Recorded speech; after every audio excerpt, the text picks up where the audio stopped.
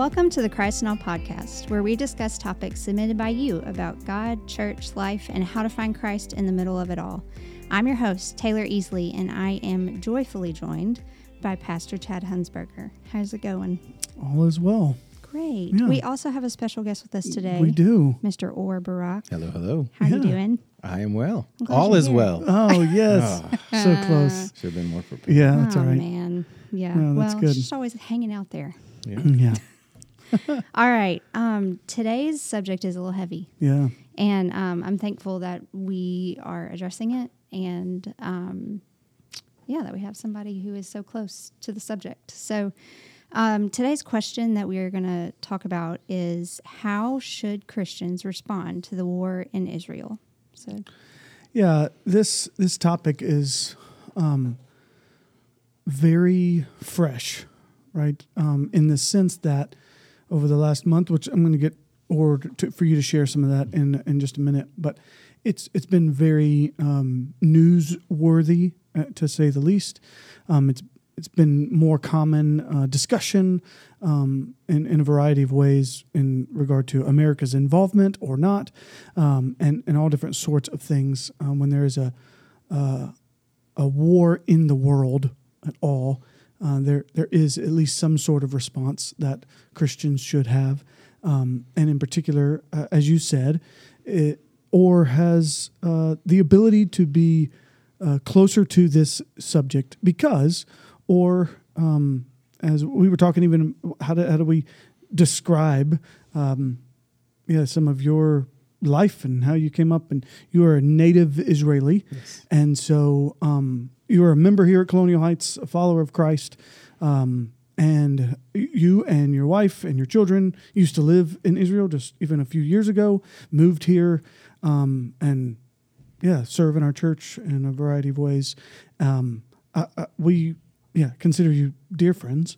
But as we have talked, there has just been a unique, a different kind of awareness to what's been happening, not just from a news source or whatever, but because it's your friends, your family that are in harm's way, that are hearing sirens to go to bomb shelters and those sort of things. So there's a whole different scope of things.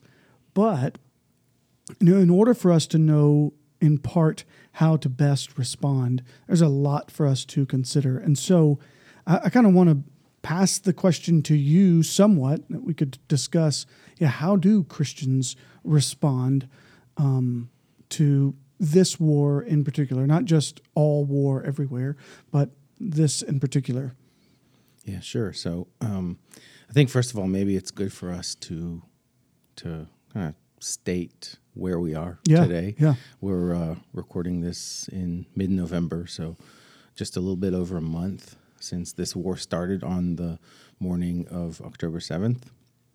And the events were that Hamas, which is a terrorist organization, but one that is the sovereign governing body over the Gaza Strip, which is a piece of land about more or less 100 to 150 square miles, really at the southwest corner between Israel and Egypt. Hamas, unprovoked, started an attack on Israel. They fired early morning about over 1,000 rockets within a span of probably 30 minutes into Israeli territory, Israeli towns, cities, villages, and simultaneously also infiltrated on foot and by air into Israel. Over estimates, over 1,000 militants, terrorists going into Israeli homes early in the morning and committing brutal, evil atrocities, killing over 1,000 Israelis. Vast majority of them are civilians, babies, elderly, parents, children, families, and also kidnapping over 200, taking them back into the Gaza Strip, where the vast majority of them are still there in captivity. And that's been just over 5 weeks ago. Israel has responded with tremendous force, trying to reestablish security and also working to get back these over 200 people that are still being held by Hamas. It's been 5 weeks of both pretty strong airstrikes and ground maneuvers, and Hamas has not stopped firing even more thousands, probably close to 10,000 rockets into Israel over the last 5 weeks, and also still attempting to infiltrate on foot. Thankfully, those were thwarted. Mm-hmm. But it's a war. Yeah. When you talk about over 1,000 lives in an Israeli population of 9 million, in the U.S., that would, if you kind of compare that to the population of the United States, you're talking about what would be 45 to 50,000 people. Right. And imagine an event like that where that throws the country into grief and pain, and also anger, and the willingness to do something. And since then, it has been a war. Thousands of families are affected all around Israel because of this. Schools have not been able to function because of sirens going off. Really, life has come to a standstill because you really don't want to be anywhere out of safety, and you have a shelter in your home, but you want to stay there. And so it's been heavy, it's been painful, and certainly something that we haven't seen for a very long time. Yeah. And all of that is why we say we can't turn a blind eye, pretend like that's just somewhere else. So it doesn't affect us or whatever. No, when it's this kind of terror, it's this kind of significance. We as Christians have a responsibility. One of the things we've talked about, is one of the good, best ways for Christians to respond is to seek knowledge, to be able to know truth. And that, in this scenario, takes a lot. So can you help us understand, even in thinking about how this could, and this could be a whole other podcast just on this, but understand some of the history that goes into a war like this. This is not a just overnight turned problem or challenge or whatever. So can you help us understand, as Christians, and really as anybody, why is it good for us to have knowledge, and then what is some of the truth we ought to know? Sure, yeah, and it is a long story, right? The nation of Israel is unique in the sense that we have history going thousands of years ago. If we look at the Bible and what happens to the nation of Israel since its inception, but to really maybe focus more on the more recent history of the people of Israel, we look at for a second, we'll look to the time of the Roman Empire, right? After Jesus lived and died and rose again, and there was a significant Jewish population in the land of Israel, over 500,000, maybe over 1 million. But the Romans, given that what happened with Jesus, seeing that transpire and seeing increased Jewish revolts in the years that followed. They came in and destroyed the temple in the year 70 AD, and then came in about 60 years later and really decimated the Jewish people. They killed hundreds of thousands. They deported many to other parts of the empire. They sold many of them to slavery. They forbade, for those that stayed in the land of Israel, about 100,000, they forbade them from practicing any religious from doing any religious practices, holidays, gathering at synagogues, teaching. They destroyed the city of Jerusalem and really restricted access for the Jewish people to Jerusalem. The Hebrew language almost went away, and the Romans went so far as to change the name of the province from Judea to Syria Palestina, which is really the first time that this region is named Palestina, which became Palestine. It was named right after maybe the legacy of the Assyrians and the Philistines, but at that point they were long gone. It was really a geographical term. And the Jewish population really suffered. I mean, over the years, 1,000 more, 1,500 years forward through many empires, the Jewish community and population in the land of Israel never really recovered. And when we get to the late 19th century, the 1880s and the 1890s, you're really down to a few thousand Jewish people in the land of Israel. The rest of them are scattered.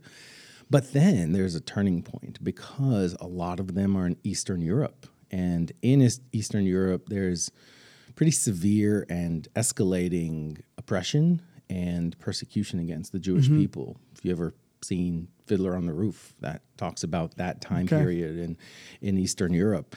And there begins to be a migration of Jewish people outside of Eastern Europe. A lot of them go to Western Europe. A lot of them go to the United States. But some of them come back to the land of Israel. And we see during that time this concept, the idea, the movement of what we call Zionism start around that time. And it's really a movement within the Jewish people to find a way to establish a Jewish state, a sovereign state for the Jewish people. And that really gains traction. And so thousands of people begin migrating to the land of Israel, which was then under the Ottoman Empire. And they fall in World War I. The British take over the land. The Ottoman Empire falls. And it's now the British that have to figure out what to do. There's still the Jews there are an overwhelming minority. The vast majority of the population is Arabs and more specifically Muslims. But this migration continues, and as we get into the 20s and 30s with the rise of Nazi Germany, more and more Jews come to Israel. We do know that many stay in Europe and end up perishing in the Holocaust. But after World War II, really the extent of the Holocaust becomes apparent, and the British are faced with a problem. There's a lot of Jews in the land that have come to Israel over the last maybe 40 years. But there's also a significant Muslim population who doesn't recognize the Jewish people's right to the land. Right. And the British, they're right after World War II, they're hurting financially, physically. They lost a lot, and they really don't want to figure it out. So they make empty promises, they don't follow through, and the land kind of falls into turmoil. Around them, Lebanon, Syria, Jordan all gained their independence as well in the early to mid 40s.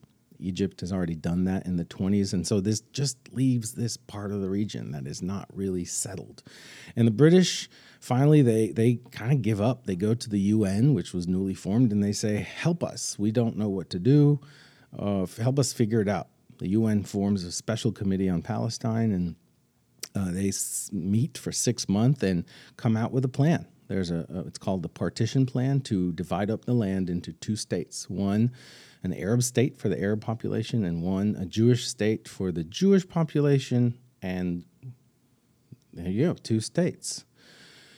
The British were very happy. They said, great plan, we like it. The UN actually affirms it, the majority vote in the General Council. And but the British say, we're given 6 months and we're out. We don't really care what y'all do. Here's the plan of our recommendation. And it could have worked. the Jewish leadership actually agreed to the partition plan. They saw what happened to the Holocaust. They were part of the growing Zionist movement, and they wanted to establish a state. The Jewish leadership agreed to follow this plan, and the Arab population and leadership, backed by these nations of Jordan and Syria and Lebanon and Iraq, and they said, no, we are not interested. And so really nothing happened for 6 months. And then on the last day of the British rule, as they were retreating, Israel unilaterally declares independence for a Jewish state of Israel over the whole region, the whole land. And the response is war. May 15th, 1948, all these nations declare war on Israel and attack. And there's a fierce battle for a year. And Israel ultimately wins that war. The victory is that a Jewish state is established. Jordan conquers what we know today as the West Bank, and Egypt conquers what we know today as the Gaza Strip. And Israel is faced with a state, but one that maybe is a little less than they wanted. The Arabs that lived in what is now Israel had a decision to make. A lot of them stayed. A lot of them stayed in Israel. They still live in Israel. They're Arab Muslims, and they don't identify as Palestinians. They identify as Israelis. Certainly that comes with tension, but they are citizens. Some of them even serve in the military. A large amount of the Arab population in 1948 fled, either willingly, fleeing to Jordan, fleeing to Lebanon, fleeing to Syria, other parts of the world, or they were removed because they were actively fighting against the sovereign. Right. And from that point, really, the Palestinian identity was created. It's these Arab people, the population in the land of Israel on that day when Israel declared its sovereignty, and they refused to submit to that sovereignty. And so that was the reality for 20 years. And then in 1967, Israel takes over the West Bank and the Gaza Strip from Jordan and Egypt in the Six-Day War, and now has sovereignty over those that remain there. And we've been there. We've basically been there since. There has been some diplomatic progress. There's a peace treaty with Egypt in 1979 and a peace treaty with Jordan in 1994. There's even been numerous attempts to normalize relations with the Palestinians, actually forming what we now know today as the Palestinian Authority in 1995, with mutual recognition between Israel and the Palestinian Authority. But at the end of the day, there's still a struggle to come to a consensus on where do we settle this for good? How do we settle this for good? How do we get everyone on board?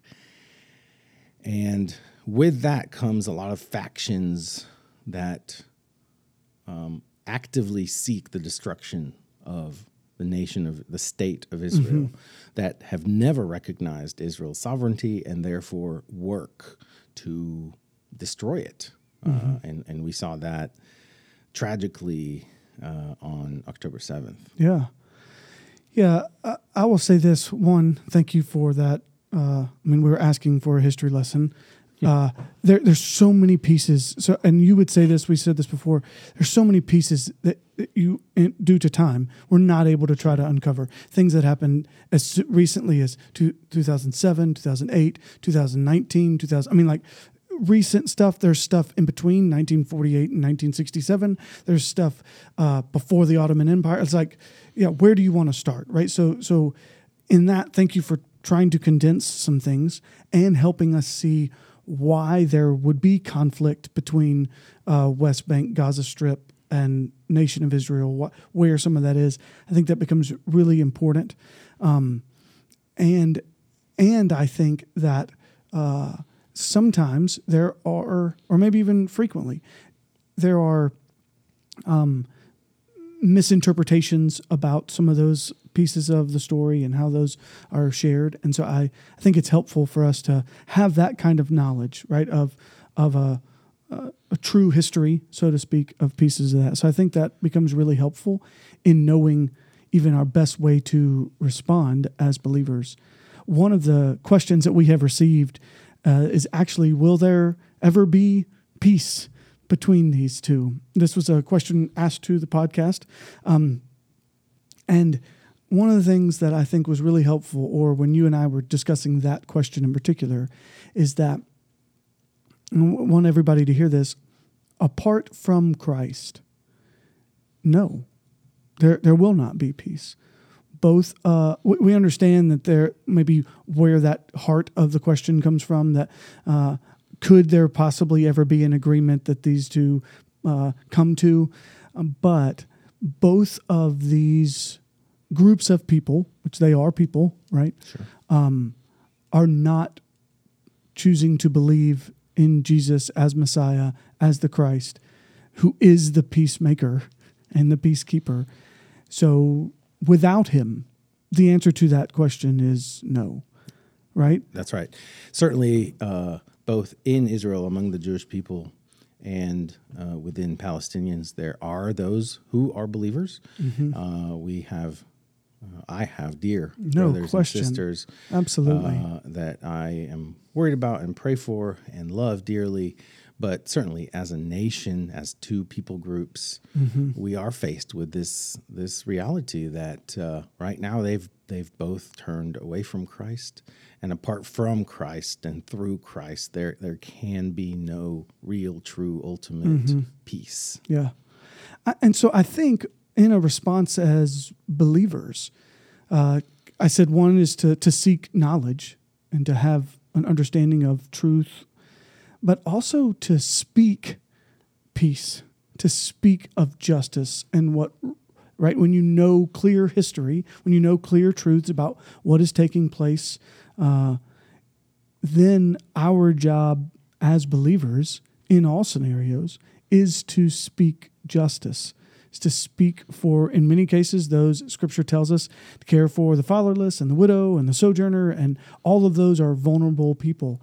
In this case, we're looking at a vulnerable people, whether they are fatherless or orphaned or not, or widowed. But in reality, there are those who are vulnerable. And so our responsibility is in part to speak justice, to speak out for them, to defend them, even verbally, right?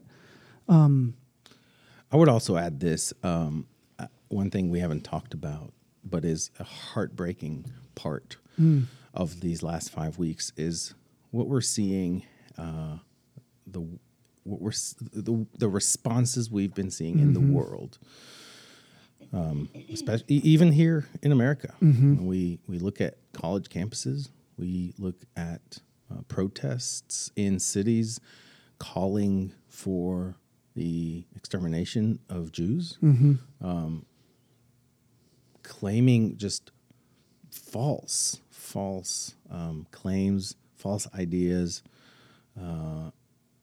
And I think when conflicts of this scale escalate around the world, it can feel very far from us. And we can say, well, I guess I pray for all people, but this feels really far away. This is really complicated. I don't know how I can even help, and I'm just going to leave it at that. And I think I would want to challenge that and say there are people here in our community that misinterpret, misunderstand, or intentionally choose to believe falsehoods. And it is our job, like you stated, as believers, to speak justice. We can look for opportunities to speak the truth. And given this history lesson, I think we can agree that it's not quite as easy. Right. It it's messy. It is a broken world. Right. These are broken people that made bad decisions and bad choices and have sinned over hundreds of years. And this is the result. But we can speak truth and say it is not as easy as Israel doesn't have a claim to the land and they are oppressing the Palestinians. It is also not as easy to say that the Palestinians don't really exist because they were never a nation or never a people, right. and they don't have rights either. It's more than that. And at the end of the day, as believers, if we really want to love people, love nations, if we really want to see a heaven with every nation, tribe, and tongue, our calling, our duty is to care for nations. And one of the ways that we care for nations is to know about the nations. And when it's a situation like this one, to not just throw our hands up in the air and say, this is too much. Yeah. And I guess God will figure it out, or the people will figure it out. And I'm thankful I'm over here. Right. Certainly, I'm thankful that my family is safe. I'm thankful that even my friends in Israel are relatively safe.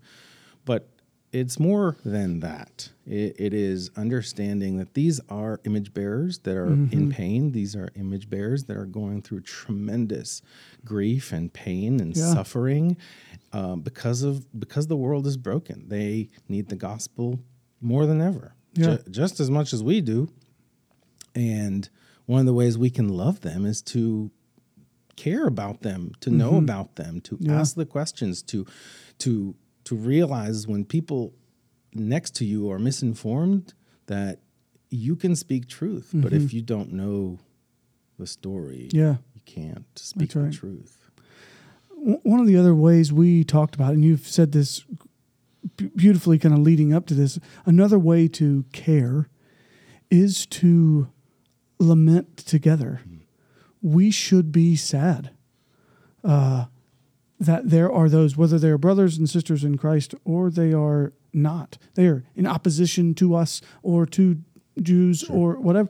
We should be lamenting that there is war, that we should be asking God, how long, O Lord? That we should be grieving. We should weep with those who weep. And that means being sad before the Lord. Even if you don't know Or, right, and you don't have any other friend who has a friend there or a family member there, we can still kind of unite in our grief and in taking that before the Lord. I think there is something particularly responsive that we have to display our depth of concern by weeping together, and certainly in our knowledge of those in our community even that are directly affected in that way. Yeah, I would also say, I agree with all of that. I would also add that for me, for sure, but I would also say this is probably the case for the Jewish friend that you know. There isn't a question that is stupid enough or stupid at all or insensitive enough. When you approach and ask us about this, we feel cared for.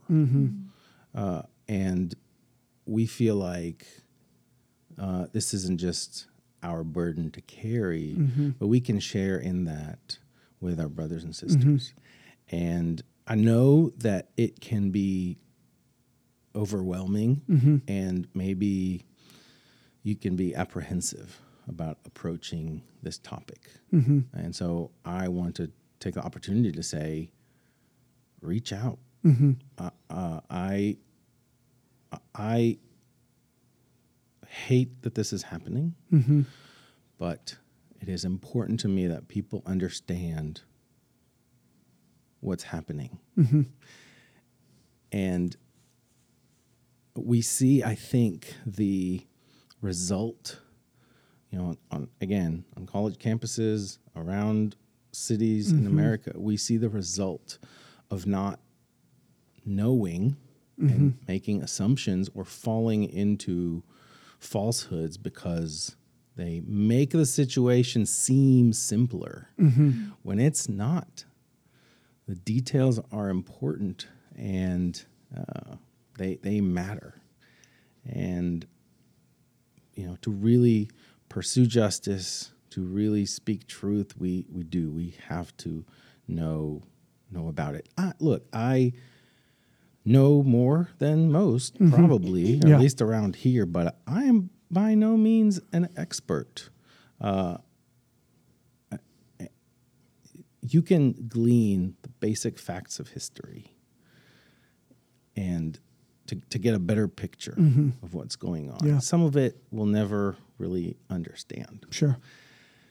But such is the world, right? We trust that that God will work it out, and certainly prayers are welcome. And Yeah. I'm thankful when someone tells me that they've been praying for Israel. I am thankful. But there's a lot. There's a lot to unpack. I mean, like you said, we can go on for hours. So here's something I'd like to do. You mentioned prayer, and so I do want to think some about that more. But in light of knowledge, I want to recommend another podcast, which we talked about, and you said you liked it as well, so I was glad to know. But there is another podcast called The Bulletin, and The Bulletin comes out every Friday. It's by Christianity Today, but they have been doing some special episodes on Tuesdays that are just about the war in Israel. So they've had maybe 3 different episodes. So you could go look up The Bulletin. Again, it's connected to Christianity Today, and we can link it in the show notes. But those have been helpful for me as I've listened to them. Is there anything else you would recommend? Hey, here's another spot to hear some of that. Sure. I've been reading. News sources are tough because there's no unbiased news source. But we've really enjoyed the balance of a source called The Dispatch. TheDispatch.com, I believe, is what the website is. And they offer great insight, balanced reporting, and it has been really encouraging to see it just feels honest. It feels balanced. It feels not headline clickbait, things to get your blood going just so you would come back for more type of news. And we've enjoyed reading that. They also have a podcast as well, and I would also recommend that. Okay. Well, and I think so. Ways that we should be responding: seeking knowledge, speaking justice, sharing in lamentation, and then praying. I think that you mentioned that as well. And I think that means praying specifically as you learn knowledge, praying specifically, praying for people that we know, praying for people that our friends know, right? So kind of considering some of that. And then there's something to be said for going to the Lord with the reality that you don't have all the information and being able to say before God, I don't know names, I don't know people, but I know you know them all.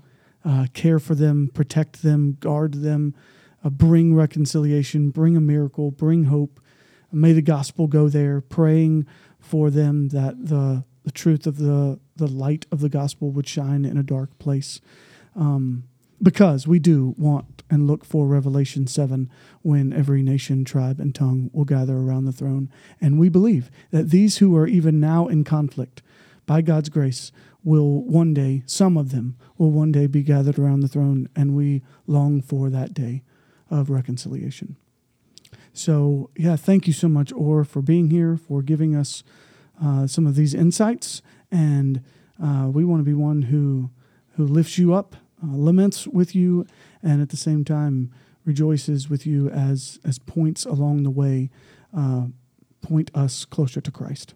Yeah, thank you. I appreciate it. I'm glad to have this opportunity to be on. Good. Thank you, Or. Really, that was extremely helpful to me. And sorry. That wraps up this episode of the Christ in All podcast. You can catch a new episode each Wednesday. If you enjoyed this episode, do us a favor and leave us a review on Apple Podcast or post it on whatever social media you have, as this helps us get in front of other people. If you want to submit a question for us to discuss, you can send it to info@colonialheights.org. We can't wait to hear from you, and thank you for listening.